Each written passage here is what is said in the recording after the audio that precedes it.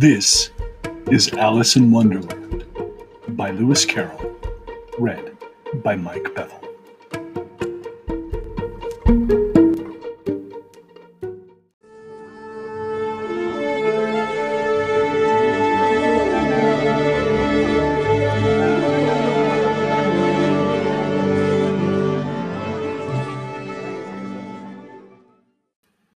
Chapter 1. Down the Rabbit Hole. Alice was beginning to get very tired of sitting by her sisters on the bank and of having nothing to do. Once or twice she had peeped into the book her sister was reading, but it had no pictures or conversations in it. And what is the use of a book, thought Alice, without pictures or conversations? So she was considering in her own mind, as well as she could, for the hot day made her feel very sleepy and stupid, whether the pleasure of making a daisy chain would be worth the trouble of getting up and picking the daisies, when suddenly a white rabbit with pink eyes ran close by her. There was nothing so very remarkable in that, nor did Alice think it so very much out of the way to hear the rabbit say to itself, oh dear, I shall be late."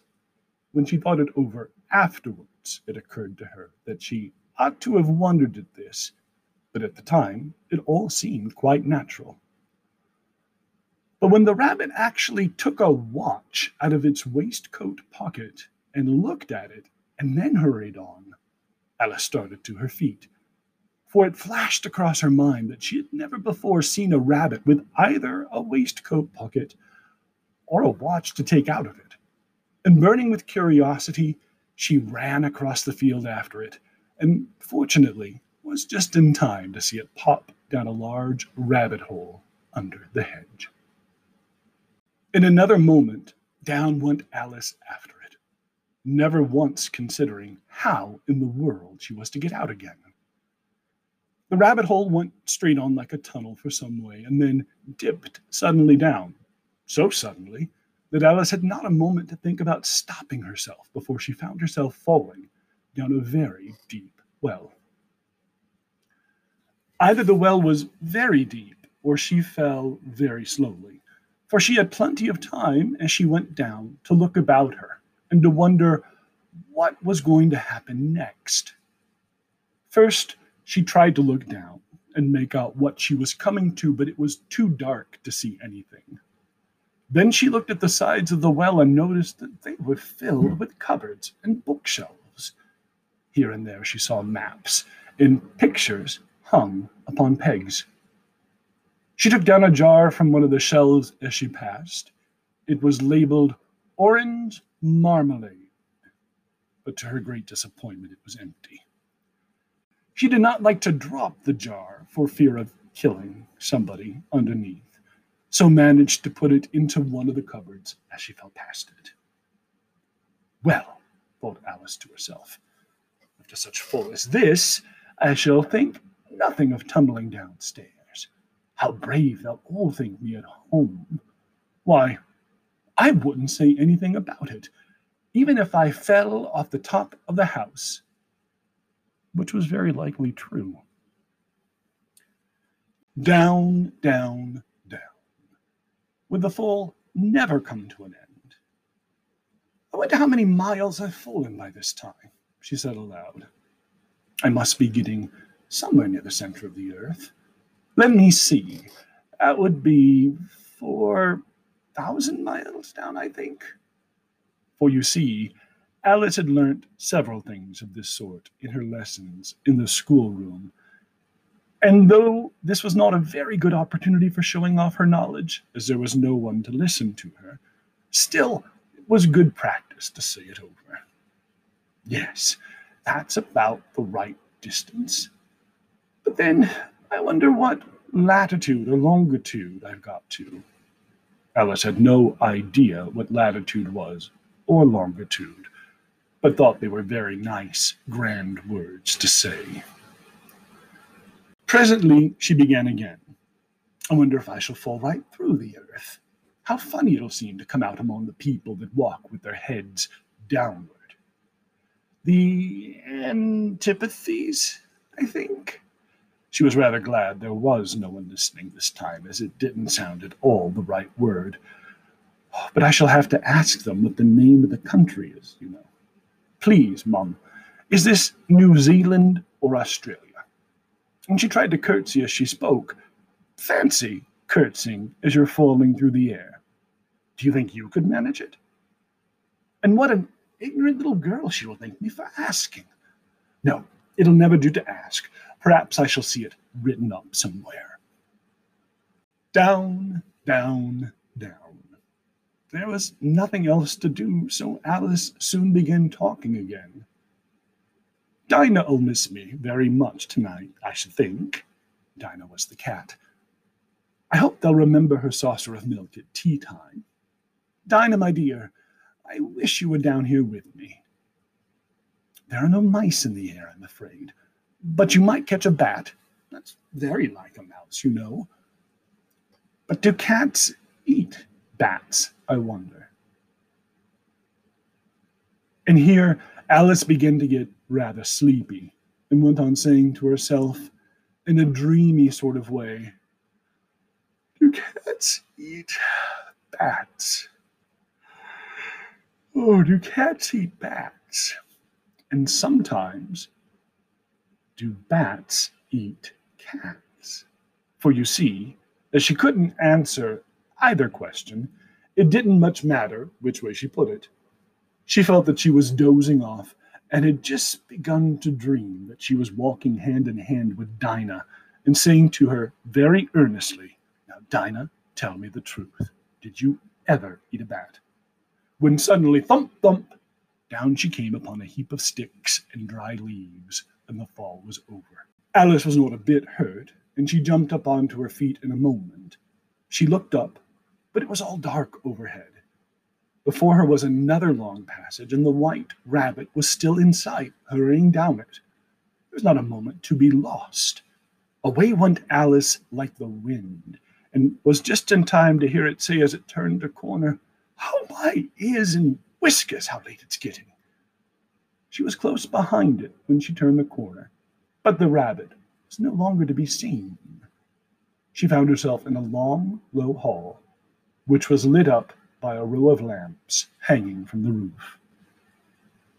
There were doors all round the hall, but they were all locked, and when Alice had been all the way down one side and up the other, trying every door, she walked sadly down the middle, wondering how she was ever to get out again. Suddenly she came upon a little three-legged table, all made of solid glass. There was nothing on it except a tiny golden key, and Alice's first thought was that it might belong to one of the doors of the hall. But alas, either the locks were too large, or the key was too small, but at any rate it would not open any of them.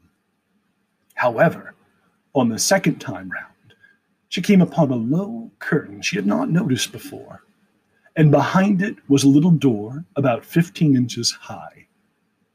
She tried the little golden key in the lock, and to her great delight, it fitted. Alice opened the door and found that it led into a small passage not much larger than a rat hole. She knelt down and looked along the passage into the loveliest garden you ever saw. How she longed to get out of that dark hall and wander about those beds of bright flowers and those cool fountains. But she could not even get her head through the doorway. And even if my head could go through, thought poor Alice, it would be of very little use without my shoulders. Oh, how I wish I could shut up like a telescope.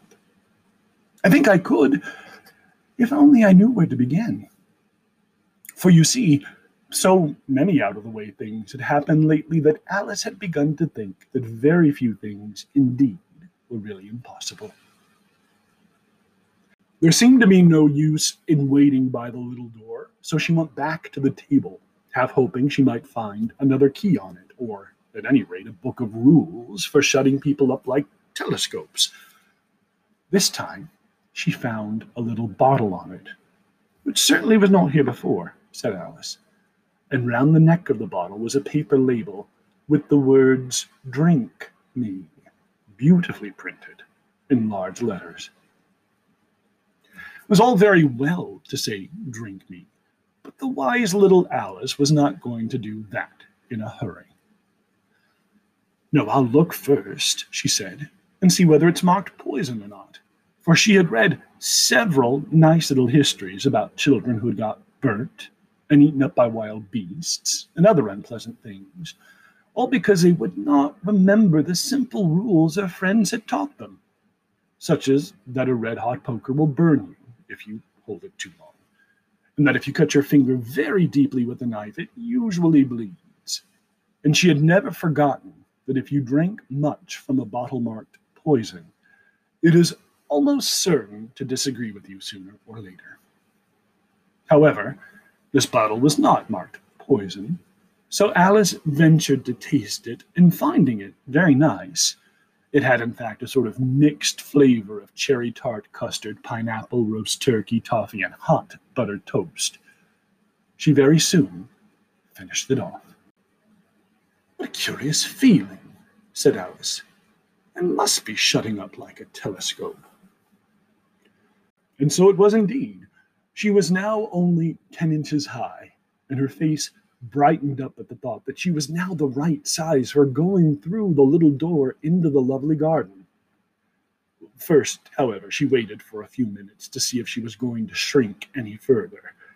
She felt a little nervous about this, for it might end, you know, said Alice to herself. It might going out altogether like a candle. I wonder what I should be like then. And she tried to fancy what the flame of a candle is like after the candle is blown out, for she could not remember having seen such a thing. After a while, finding that nothing more happened, she decided to go on into the garden at once. But alas, for poor Alice, when she got to the door, she found she had forgotten the little golden key, and when she went back to the table for it, she found she could not possibly reach it. She could see it plainly through the glass, and she tried her best to climb up one of the legs of the table. It was too slippery, and when she had tired herself out with trying, the poor little thing sat down and cried. "Come, there's no use in crying like that," said Alice to herself rather sharply. "I advise you to leave off this minute." She generally gave herself very good advice, though she very seldom followed it, and sometimes she scolded herself so severely as to bring tears into her eyes. And once she remembered trying to box her own ears for having cheated herself in a game of croquet she was playing against herself. For this curious child was very fond of pretending to be two people. But it's no use now, thought poor Alice, to pretend to be two people. Why, there's hardly enough of me left to make one respectable person. Soon her eyes fell on a little glass box that was lying under the table. She opened it and found in it a very small cake, on which the words "Eat me" were beautifully marked in currants. "Well, I'll eat it," said Alice. "And if it makes me grow larger, I can reach the key, and if it makes me grow smaller, I can creep under the door. So either way, I'll get into the garden, and I don't care which happens." She ate a little bit and said anxiously to herself, which way, holding her hand on top of her head to feel which way it was growing, and she was quite surprised to find that she remained the same size. To be sure, this generally happens when one eats cake, but Alice had got so much into the way of expecting nothing but out-of-the-way things to happen that it seemed quite dull and stupid for life to go on in the common way. So she set to work, and very soon finished off the cake. Here ends chapter 1.